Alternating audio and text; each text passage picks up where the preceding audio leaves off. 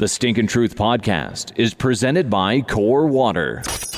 He spent 12 years in the NFL. You can't trust a guy that gyrates his hips after he scores. Has 3 Super Bowl rings, made multiple Pro Bowl appearances, over 16 years of broadcasting between ESPN and Fox Sports. And that's why I'm the greatest football player and best sports analyst ever. He's a soap opera star. That's pretty, I can't remember what I was supposed to say. Has a reoccurring role on HBO Ballers. Mark Schlereth, handsome sumbitch, get out here. And makes one hell of a bowl of green chili. It's Mark Schlereth, and this is the Stinkin' Truth podcast. Hey, welcome into the Stinkin' Truth podcast. Your host, Mark Schlereth, here along with my partner, Mike Evans. Also, Scott the Huff on the board, producing the show. And I got a shout out to our sponsor, Core Water. I tell you what, I love Core Water. They've been great to us, and you're going to love it too. pH balanced water, ultra purified, balanced with electrolytes to match your body's natural pH of 7.4, and that's the pH level where your body is going to perform at its best. So it's all dialed in there. That's. I mean, take my word for it. I mean, I am performing at peak. I'm performing at peak performance, Mike. Am I performing at peak performance? Not right now, you're not. You sound like a freaking idiot. You know what's funny about that? If you saw how I was nipping out during the broadcast that I was on, you know that I'm performing at peak performance. I'm getting to that here in a minute. So okay, yeah. You're going to get to that? Don't steal my thunder, will you? All right. Anyhow, long story short, let me tie this up with my friends at Core because they're awesome. Award-winning taste, crisp, clean taste, big mouth bottle, great design on the bottle. You're going to love it. It's the one with the blue cap. You can find it at your neighborhood. I'm really struggling right now. At your neighborhood 7-Eleven, the one with the big blue cap. Core pH balanced water. Learn more at hydratewithcore.com. That was easy for me to say, but I'm in all honesty, every day. I drink this stuff every single day, and I absolutely love it. And I'm performing at peak performance, Mike. I always have been. You know what's funny is that because I see you every morning when we do our radio show together, and you come in, you got sweats on or jeans, t-shirt, that kind of thing. Right. You're loose, you're comfortable, yeah, you're right. Yeah. So I'm watching you on Fox. Week 1, you're doing the Seattle-Denver game, and they come back at halftime, and it's the classic. Hey, let's go up to the booth. The guys are relaxed. They got their jackets off, and they're ready to call the second half, and they show you. And I'm like, oh, my God. I mean, look at Stink. He's like a sausage casing. He is like, poured into this ultra-tight white dress shirt, and you are completely nipping out. I'm like, wow, he's really excited to be calling this football game right now. I mean, dude, where'd you get that shirt? What was that, a medium? What were you wearing the other day? First off, that thing is double XL custom-made shirt, and I am freaking yoked. Like, I'm completely yoked. It's unbelievable. Like everybody, I'm on the field on Sunday talking to guys, and like Ken Norton Jr., who I played against, he's like, dude, it looks like you still play. And I'm like, are you calling me fat? No, you're yoked. I'm like, you're doggone right, I'm yoked. I'm huge. Now, not my legs, right? No, you still have the turkey legs. No, yeah. And my legs are strong. They just don't, come on. You have back surgery and 20 knee surgeries, and then show me what your pins look like. They're going to be skinny. That's just, I'm built that way. But my upper body, if my upper body gets any bigger, I'm going to tilt over. I'll be like what was that thing, Weeble Wobble thing, but I'll be totally top heavy on that. I'm like a bobblehead. I was worried because if literally that shirt was so tight that if you had flexed at that moment, it instantly would have looked like the Hulk. Right. After on the TV show, after he's been the Hulk for a while and the shirt's just all tattered and stuff. Right. I just popped all the buttons right off. That's what you would have looked like. Just like that. Yeah. Let me give you that sound again. All the buttons would have popped off. And then my jubilees would have been hanging out. I got to tell you, I don't understand why. And this is, it's got to be science. Probably somebody knows. My nipples are 100% hard all the time. I'm not, right now we're doing this show and they are just shining bright. Why is that? They never, It could be 100 degrees out, and they're just standing at attention, like they're just looking for like they're like radar, like they're the little antenna things on the top of the ant's head, just kind of going around. You know, you ever seen Bug's Life? Sure. Little antennae going around. That's my breasticles. Wow. Well.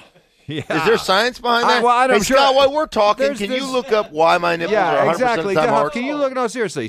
What do you got nothing else to do? You're sitting there with your bionic hip. Just look up why do men have erect nipples all the time. Guys, I'm on a work computer. So? I don't want to hear about your pain. I want to see the baby. Yeah. Just roll that thing in there and figure out why my chi-chis are always. This is what's going to happen in an hour. Hey, Scott, let's come to the office, please. So you were Googling erect nipples on a company computer. Tell us why.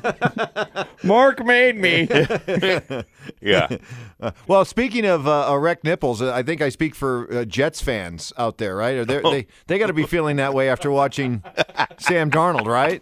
Oh my God! Right? Right. Especially like the Jets fans are so funny because Jet fan is just like at any moment he's just ready to write the season off, right? Like, here we go again. Like, so Sam Darnold, the first throw of his career, he scrambles to the right, and then the cardinal sin throws it all the way back across the field and pick six. Woo! Detroit 7-0. And every Jet fan in the world is like, oh my God, it's the same guy we had with Sanchez and everybody else we've drafted.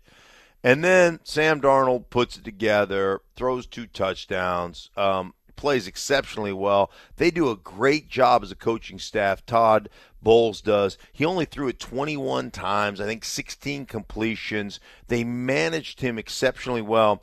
And it's funny, man, I'm talking to a Jets coach last week, a buddy of mine that coaches for the Jets. And he's like, Stinko, man, he goes, I'm just telling you, the kid is, one, he's completely blue collar. Like he loves football. He loves to talk about it. He loves to study it. He loves the kind of the X's and O's part of it. Like he's not your prototypical, you think USC, California guy, let's go hit the surf type of thing. He's like the guy's a blue collar grinder, and he came in and he had this really humble, let's go to work attitude. I'm not going to try to come out here and lead like I'm a young kid. He's just like, I'm going to come out and earn the respect of all the players. And he told me a couple of things about Sam that I think most people don't recognize. He's a 6'4" guy. He's got a big arm and all those things. He said he's exceptionally athletic. So he's one of those guys that shocks you. Like Carson Wentz, I think shocked people with his athleticism last year. So Sam Darnold's got that kind of athleticism. And if you saw, there was a third down where they naked booted him out, and he got a first down. Like there are plays like that they're going to take advantage of that athleticism. They're going to run that kind of West Coast style of offense where they rely on the wide zone and the tight zone and some of the boot keep, get the quarterback outside the pocket stuff.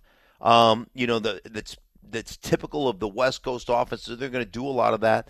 The other thing this particular coach told me is not only does he have just a really super quick release, but the ball gets on receivers almost before they're ready.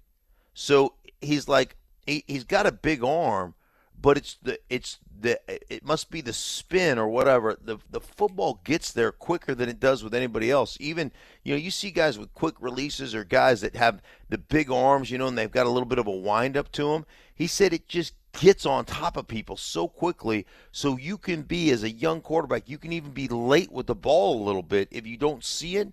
And he still gets it on his receivers because the release is quick and he spins it so tightly that it just gets on top of people. So you can make up for a little bit of lateness as a young player with the way he throws the ball. So I know in Jetland, sounds like you think he's a sure thing. Yeah, well, I mean, now this coach that I'm talking to, and understand, there's coaches that you talk to that you take things with a grain of salt, and then there's coaches that are your buddies. Like, they tell you things you shouldn't know. You know what I mean? Like, they tell you things in confidence knowing that you're not going to sell them down the river. Like, if if this guy was a guy they felt like, oof, we're really going to have to protect him, and like he was like, hey, we got to protect him because he's young and there's going to be some mistakes along the way, but we really feel like we have the guy. That's where they are in Jetland right now, and so he looked like the guy. At first, initially, because I watched about the first half of the game and into the third quarter, Mike, and then I had to jump on a plane and fly out to Los Angeles, so I missed the last part of that game. But my initial thought, was, did Bill Belichick plant another guy to ruin a franchise? Yeah. Right? I mean, what was it, 48-17, and you scored a defensive touchdown? Like, did Bill Belichick put another plan in there just to ruin a fight? But then I thought to myself, no, it's the Lions. Like, the Lions will ruin themselves. Like, you didn't need to. It's not Matt Patricia's fault? Yeah, if you're going to put Matt Patricia somewhere to ruin another franchise, you probably do it in the AFC, right? Like Josh McDaniels in Denver. Right, exactly. Not so. I like that whole theory about Bill Belichick, like, bringing up, assistants and saying, hey, as soon as you get fired after you ruin this franchise, you're back here and we're going to give you a raise, right? Go get the money for being a head coach. You're coming back. You're going to be my coordinator, and everything is going to be hunky dory. Like, I don't think he transplanted Patricia in Detroit to ruin Detroit. Well, in fairness to Patricia, and before we, go down that inevitable, these guys leave New England and they find that they're Right. not Bill Belichick clones and they struggle. Patricia's only one of 7 first-time coaches that lost 0-7. Yeah. All the first year, because Gruden's back, but all the first-year coaches, they went 0-7. Is there a common theme to all that? How that happens, or is that just some, fluke? No, I mean, I think it's obviously, you and I have talked about this, not on this podcast, but we've talked about this because we had that situation last year in Denver with Vance Joseph. And, we've talked about the fact that we will, let's just call us as football fans, we will go ahead and say for a young player, like, hey, man, like Sam Darnold, we just talked about it. There's going to be some mistakes along the way. There's going to be things you haven't seen, and you're not going to recognize them, and you're going to make a mistake. And we'll give you the benefit of the doubt. You're young, and those mistakes happen, and that's okay, and it's part of the learning curve, and eventually you're going to be a better player because of it. For coaches, we don't give them the same benefit of the doubt. Like, you're doing something you've never done before as a head coach. You're managing a football game. You're managing a football team. You're managing your coaches, and like a guy makes a couple of mistakes, like he didn't, could you believe how poorly he managed the clock or how bad? Like, that's all new. Like, the only way you get to that you become efficient in that is by doing it, Mike. And we don't give them the same benefit of the doubt. It's so funny because I'm talking to a coach that essentially said, listen, man, or I talked to Vance Joseph before the Seahawks game, the Seahawks Denver game that I called for Fox. And he's like, man, I meet with an analytics guy. We have an analytics guy. So I meet every Wednesday and every Thursday with our analytics guy. And our analytics guy takes me through like game situations. Here we are at this particular point in the field. This is the field position. This is the hash we're on. All this stuff. And they quiz, like, what's the proper call here? What do you do in this situation? And every week, twice a week, you're meeting with that guy, spending an hour with that guy, and you're getting quizzed. And then you're in constant communication with that guy during the game. But it's more than that. It's finding your voice. Like when you sit down and you say, hey, man, there's 2 minutes left in the half. We're up or down by 3, and we're at our own 25. Do I essentially just run out the clock here, get into halftime, make my adjustments, or, do I try to push it? We still have 2 minutes left. Well, maybe from the 25, you just say, hey, let's run out the clock. Let's pop a run. If we get, 12 yards, then maybe we reassess. But, if it's 2nd down and 8, then we're going to run this clock out. But maybe at the 36-yard line, you say, hey, Now it's time to push the ball and see if we can end this thing in a field goal. However it is, but you have to be in charge of that, and you have to sit there if you've got an offensive coordinator that says, "Hey man, we're on the 20 or we're on the 18 and we're going to start pushing it," and you go, "Whoa, stop right there, hand the ball off, give me in a halftime.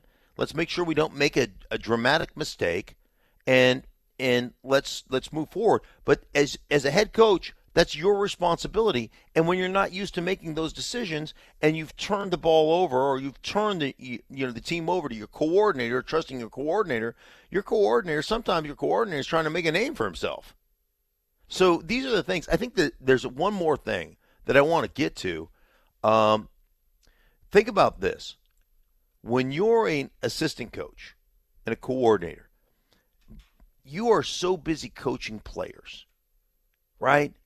And you're so busy, you're interacting and you're so busy kind of molding guys and working with guys, and you've got that coach-player relationship.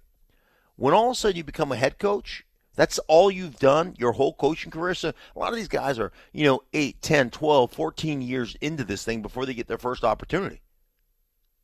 And you get your first opportunity, it's really hard to step back and kind of get the view of your football team from 10,000 feet.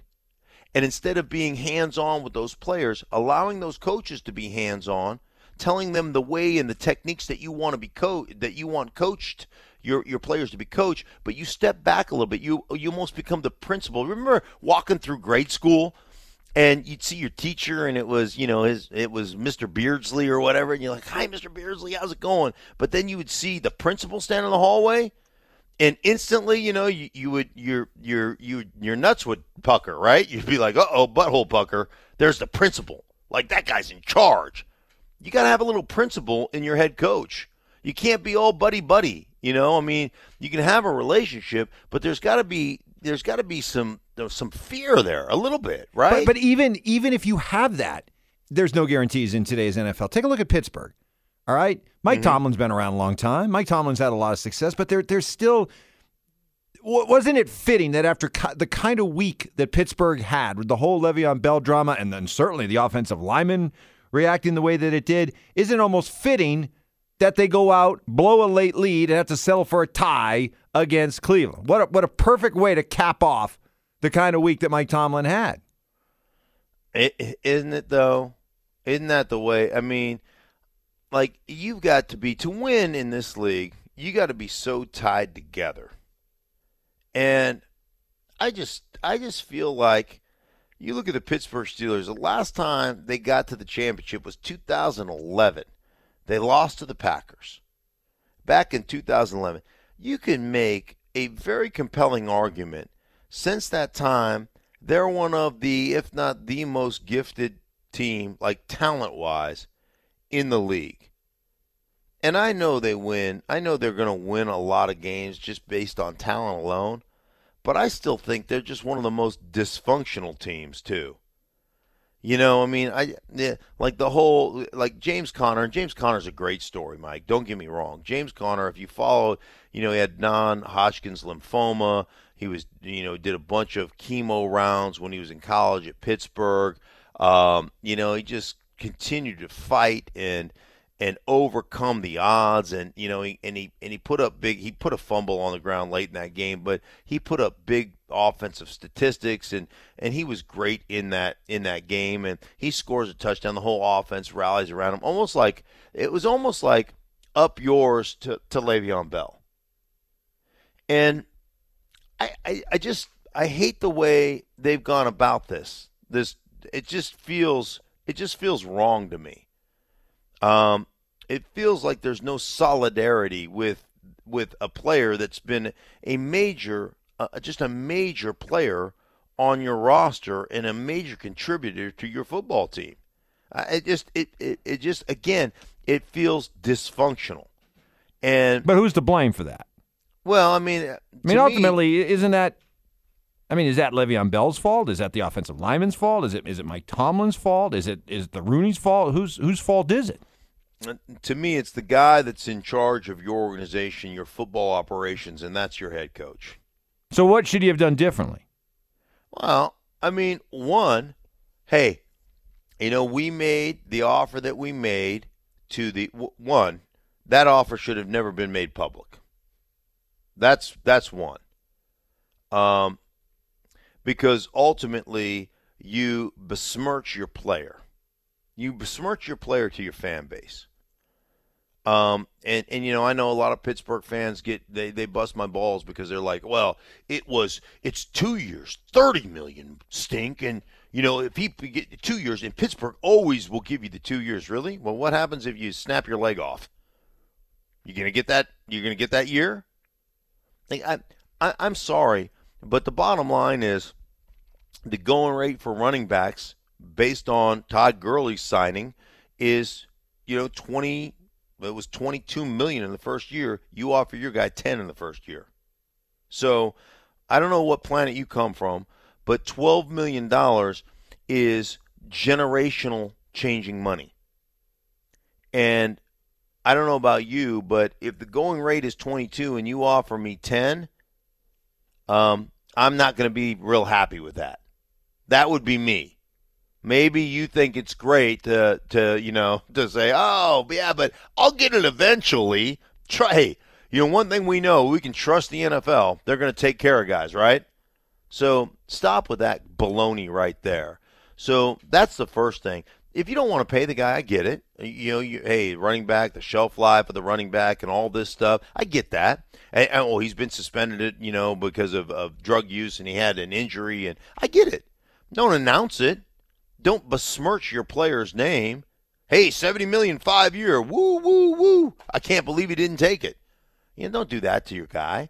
Now, I don't agree with them doing that. And so that part would bother me as a player, and it would bother me about my own organization. So that was uncalled for. But as far as Mike Tomlin is concerned, man, you come in and you say, hey, listen, guys, here's the deal. We're not going to talk about it. We're not talking to we're not talking to the media about the fact that he didn't sign and that he's holding out and that he didn't come back. And hey, we're focused on winning against the Cleveland Browns. Mm-hmm. That's our task at hand. And if we're not all pulling in the same direction, you have a chance of losing. I don't care who the team is. You got a chance of losing. So that's going to be our focus. We'd love to have Le'Veon here. We understand the business aspect of this, and we move forward with the players that are here, and we'll welcome him with open arms when he comes back. But that's the stand we're going to make. But no, what are we doing? We got a bunch of offensive linemen saying, screw him. We're going to play with the guys that we have, and we love James Conner, and we have You've completely taken the focus away from the Cleveland Browns and what you have to accomplish and made it about us against him. And that dysfunction, that's how you lose. Yep. And you know what? Steeler fans would probably rather eat glass than admit this, but what Tomlin should have done is probably go WWBBD. What would Bill Belichick do? And well, am I right? I mean, no. You know how he would have handled that. So yeah, he would have put a moratorium on talking about it. Right, hey guys, nobody's going to talk about it. You understand that nobody's going to talk about this, right? Are we clear? You're 100% right, Mike. And so, I heard something that made me laugh, and it's not mine, but it just made me laugh out loud. Because the most Cleveland thing that could have happened. You end your winning streak, or you end your losing streak by not winning. That's the most Cleveland Brown thing in the world, right? Mm-hmm. Hey, we didn't lose. This is the first time we haven't lost in forever long. We didn't win either, but we didn't lose. So that just kind of made me laugh out loud. But they're a better team. Cleveland Browns are a better team than they were. Yep. They're a more talented team than they were over the last couple of years. Yep, absolutely. And you're talking about Le'Veon Bell and all the drama there. I got to thinking about what we saw Sunday night with Aaron Rodgers. And we still need to find out, the extent of the injury and all that. But just how cool was it that one of the all-time greats just found himself in a situation where he was like, you know what? Screw it. There's a game to be won. I want to be out there. Right. I want to play. I know I'm not 100%. I don't know the full extent of my injury, but damn it, I can be out there. I can still make a difference, and I'm going to be out there. And there was, when you see an athlete, maybe it wasn't the smartest thing to do, but I don't know. I found it refreshing that, even an all-time great just was in that exact moment and looking around saying, you know what, screw all that other stuff. I want to play. Right. I want to be out there. I want to compete. And boy, did he. Well, take it from a voice that knows. Playing in general is not the smartest decision you can make for yourself. Playing this game is inherent risk, and you're going to get hurt. It's 100% a certainty. So it's not the smartest thing in the world to do. And I get Aaron Rodgers as a franchise quarterback, and I get all those things. But to go out there and to play the way he played, and you know that thing was hurt, and you know he got stiffer as the game went on. Yeah, there's a couple things that just blow me away about what he was able to do. One is that he is the most accurate off-platform thrower that I have ever watched. And I've been around this game. I played professionally for 12 years. I watched it all growing up. And, I've been analyzing the game for 18 years now on television. I've never seen a guy that can be, that throws from so many different platforms and can be deadly accurate from all those platforms. Think about this, Mike. I always tell people this, that you get people that think that, like, they try to compare a quarterback to a pitcher. Pitcher's all about repeating the same exact mechanics.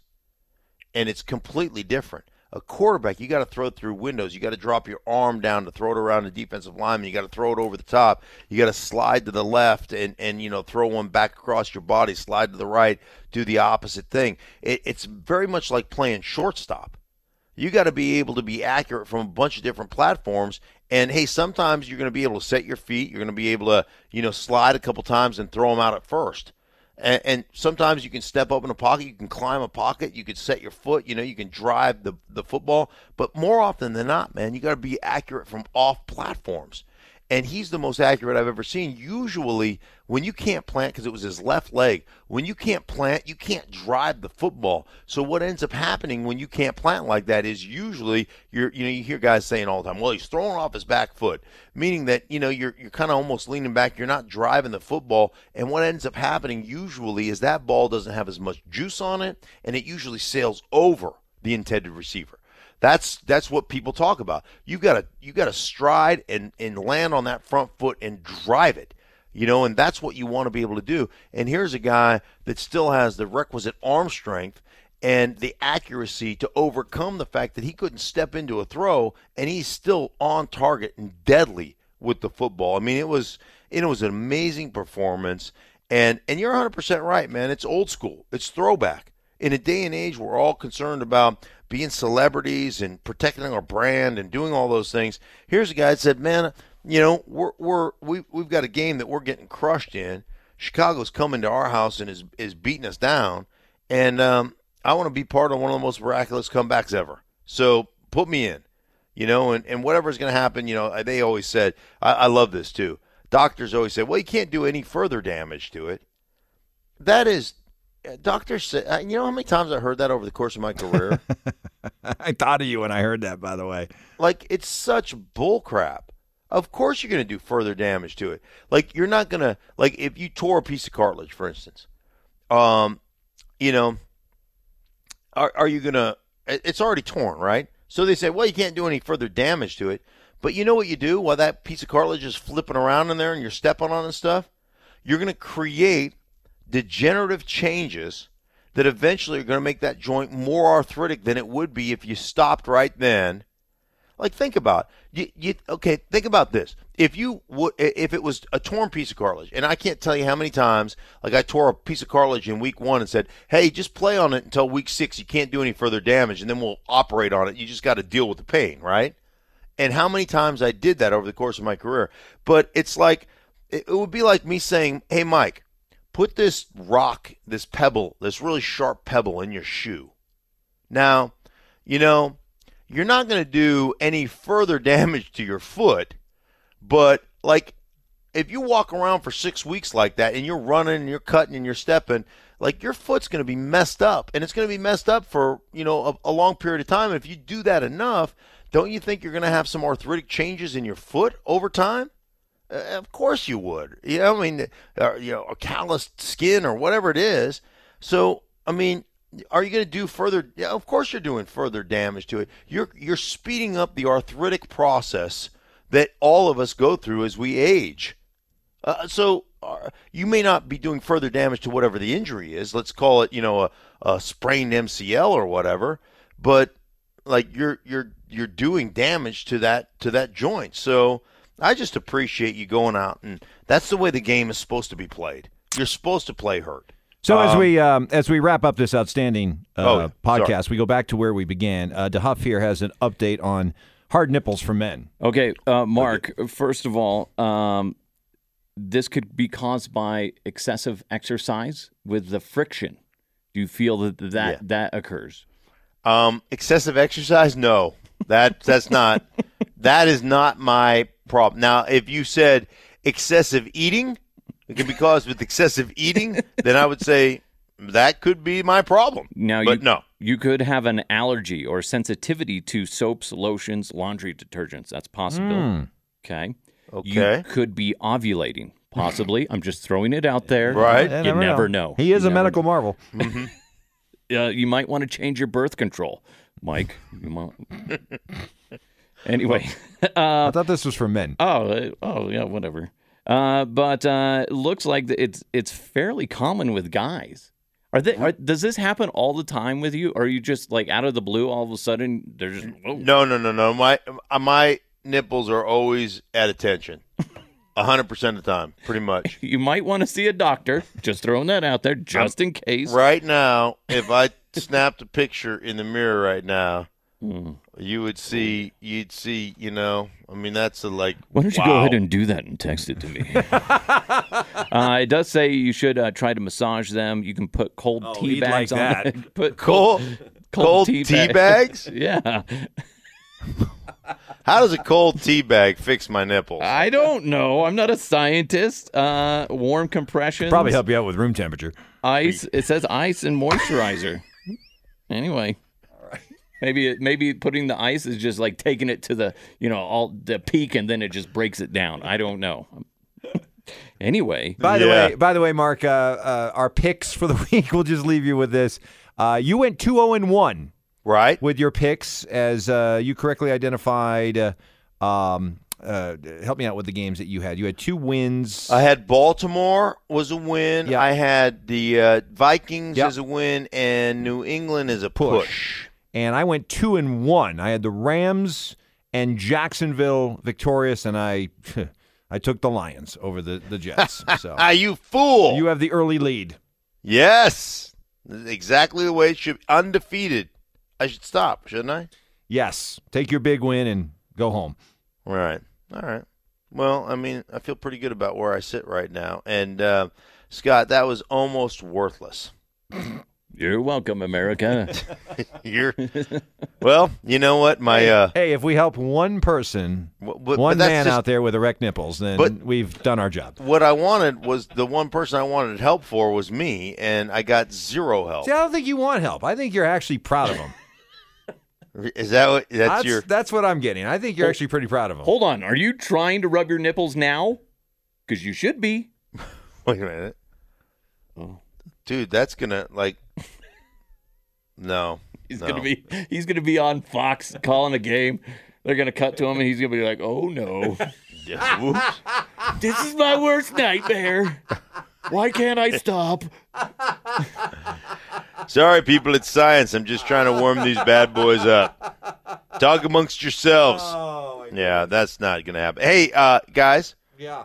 Until next time. Always appreciate you guys. Appreciate our presenting sponsor, Core Water. Thank you guys so much for making the podcast free of charge to our listeners. And we'll be back with you a little bit later in the week.